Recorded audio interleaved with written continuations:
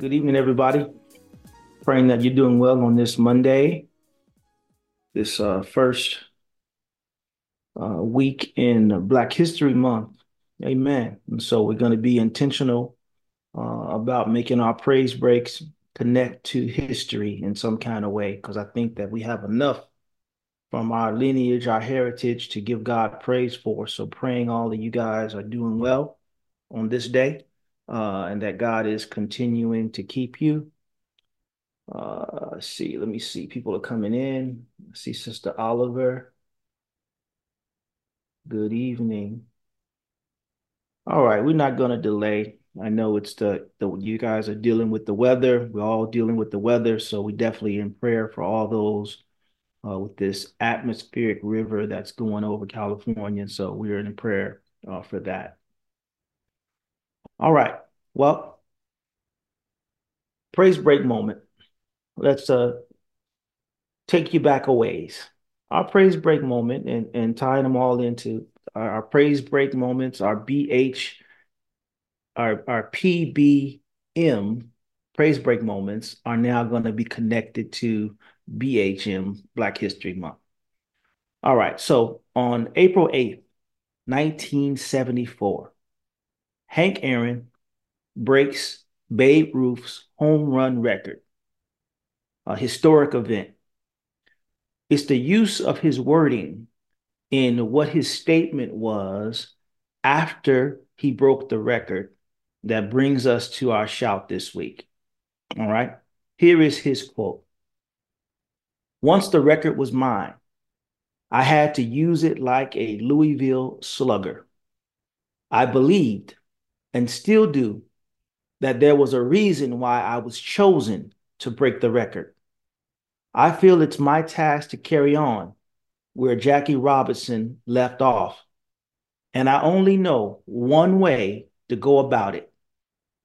It's the only way I've ever had of dealing with things like fastballs and bigotry, and that is keep swinging at them.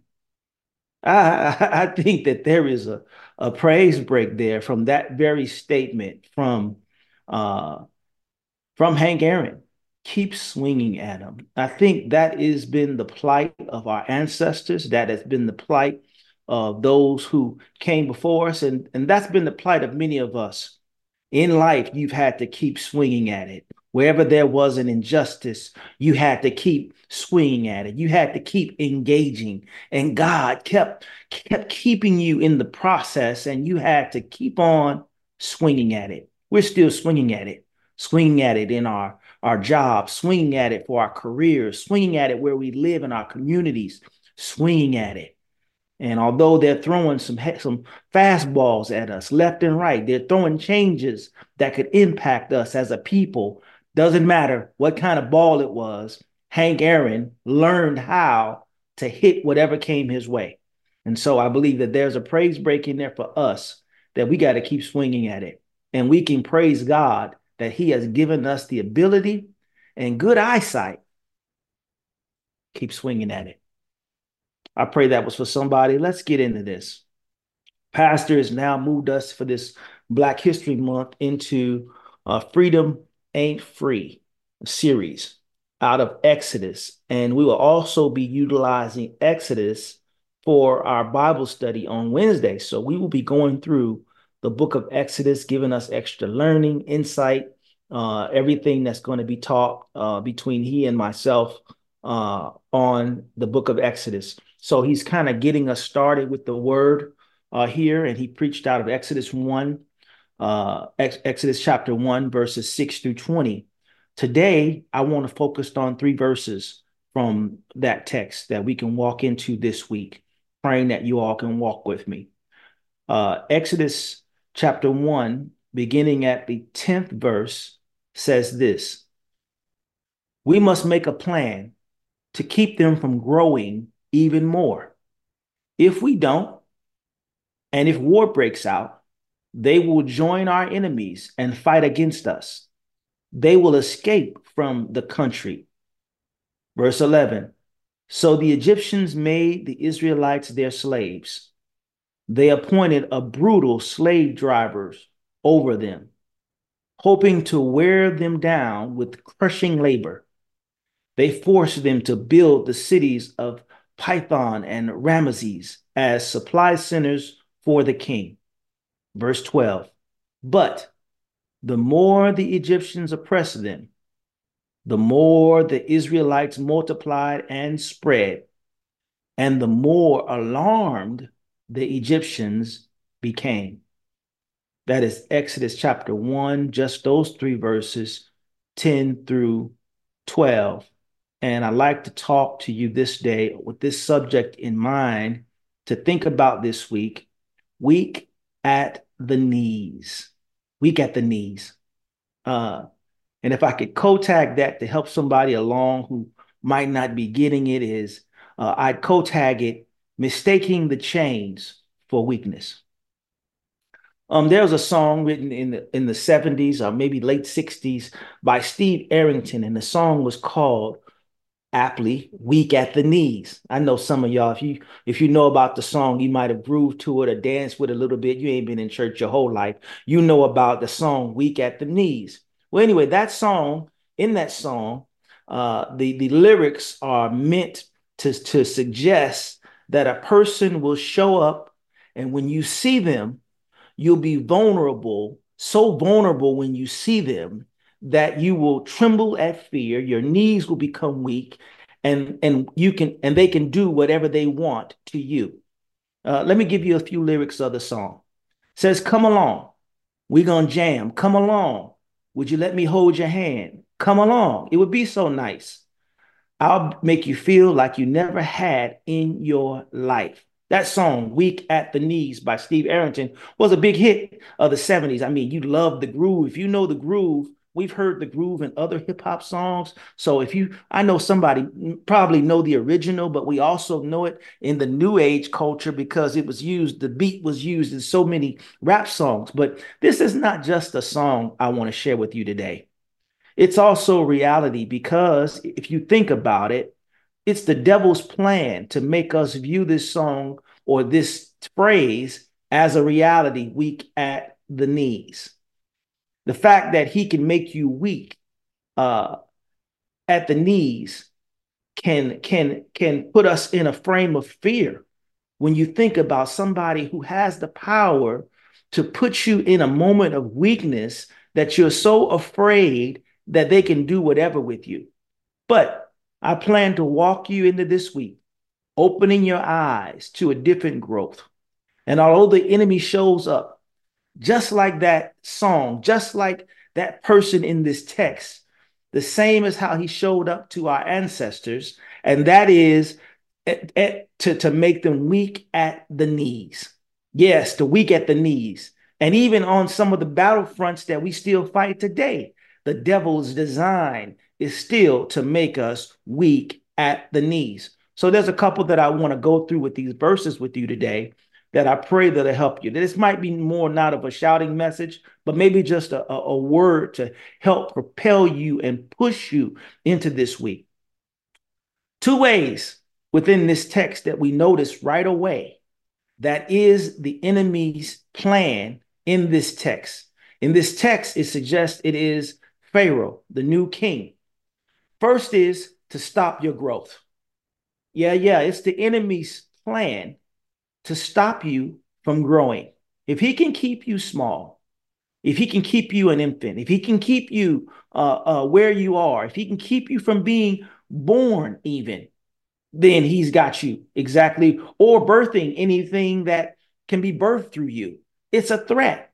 What can you birth? You can birth a dream, a vision, a business. Those are things that God can birth through you. But it's the enemy's job. If he gets you weak at the knees, nothing can be born. And so, verse 8, it begins with eventually a new king came to power in Egypt who knew nothing about Joseph or what he had done. A new king. So there's a new king in this text that suggests all those things that Joseph knew about God and all those ways that he led. There was eventually a king that didn't care nothing about God. This is a man who was influenced by the enemy. And after that, he suggests that you kill the babies, the boys, the men were to be killed. Because what you can give birth to is always going to be a threat. Yeah, yeah, the devil knows that if you belong to God, you have the power to birth nothing but greatness. Whew, you have the power to birth nothing. This is why many of us are successful without even trying, because God has put so much favor on you. And you know, that favor goes back to Joseph, because Joseph had that kind of favor with the Lord. Everything he did, God was with him because he had the ability to birth from in him because of who he was. And I said, listen, you're just like that. You are just like that. I am just like that. Everything that God gives us to do, when we trust him and we are not fearful from the enemy, he allows us to birth new things. But the enemy's job is to stop our growth.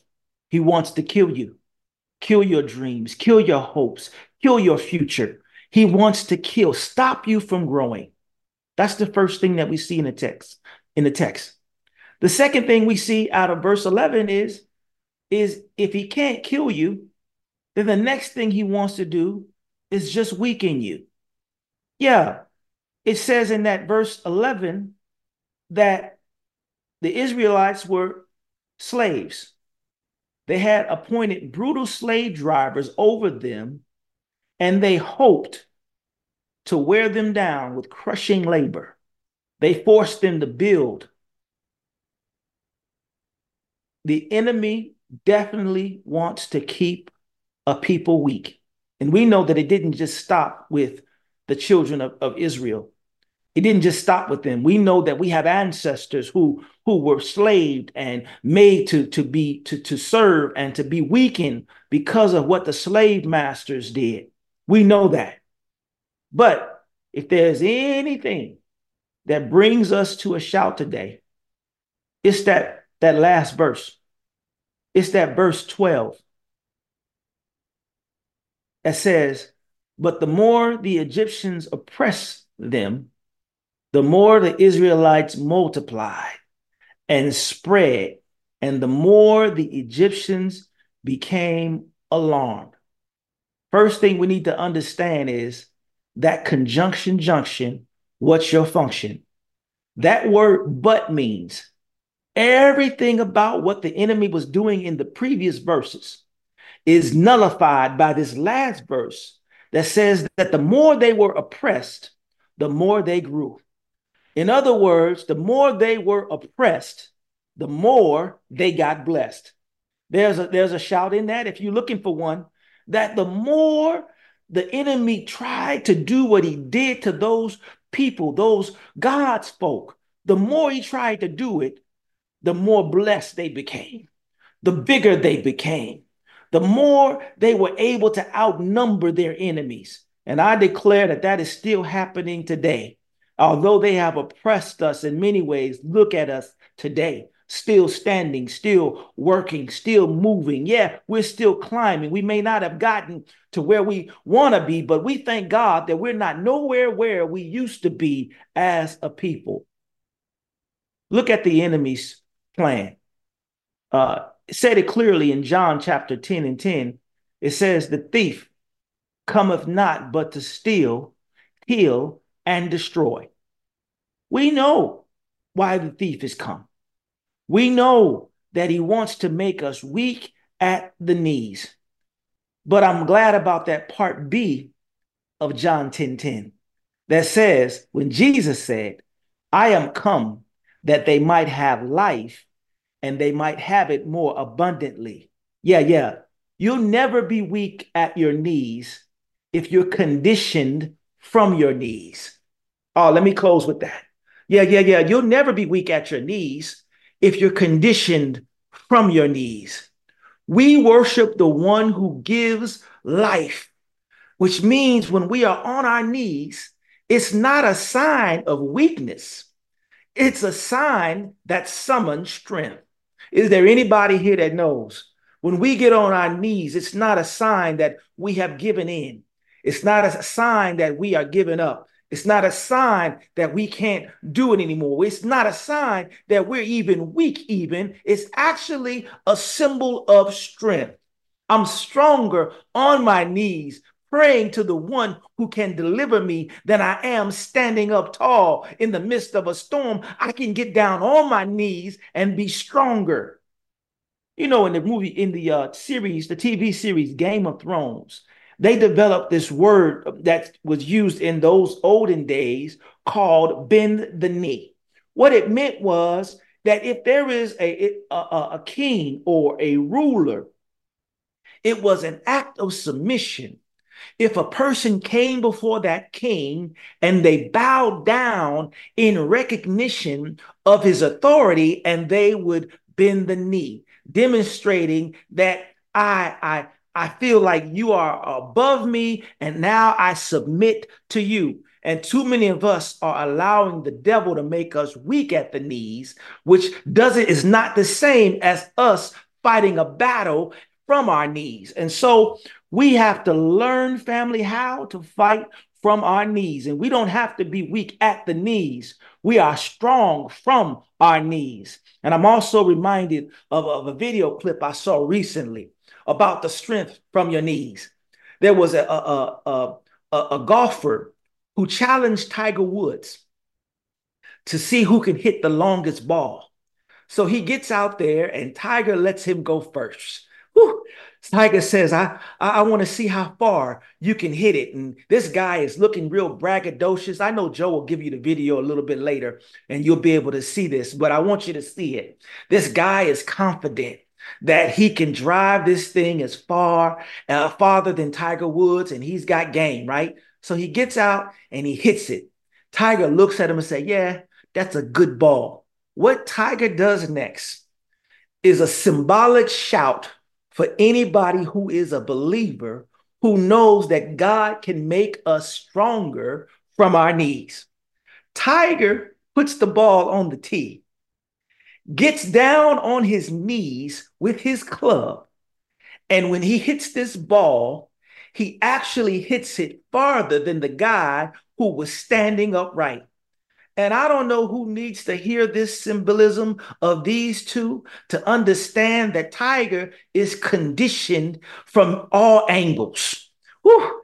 Conditioned in how he goes about doing what he does because he's gifted in his abilities. And all I want to tell somebody as I come to a close, that he wasn't weak by being on his knees. He was actually just as strong because he learned that I can be just as strong on my knees as I can be standing upright. And I want to tell somebody who needs to call upon the Lord in the midnight of your situation, somebody who's in trouble that needs to call upon the Lord, somebody on their bed of affliction that needs to call upon the Lord, somebody who's been trying everything else in this world to feel peace, but they can't find peace anywhere. If you get down on your knees, God will make you stronger than you've ever been. And I declare you don't have to be weak at your knees when God can make you strong from your knees.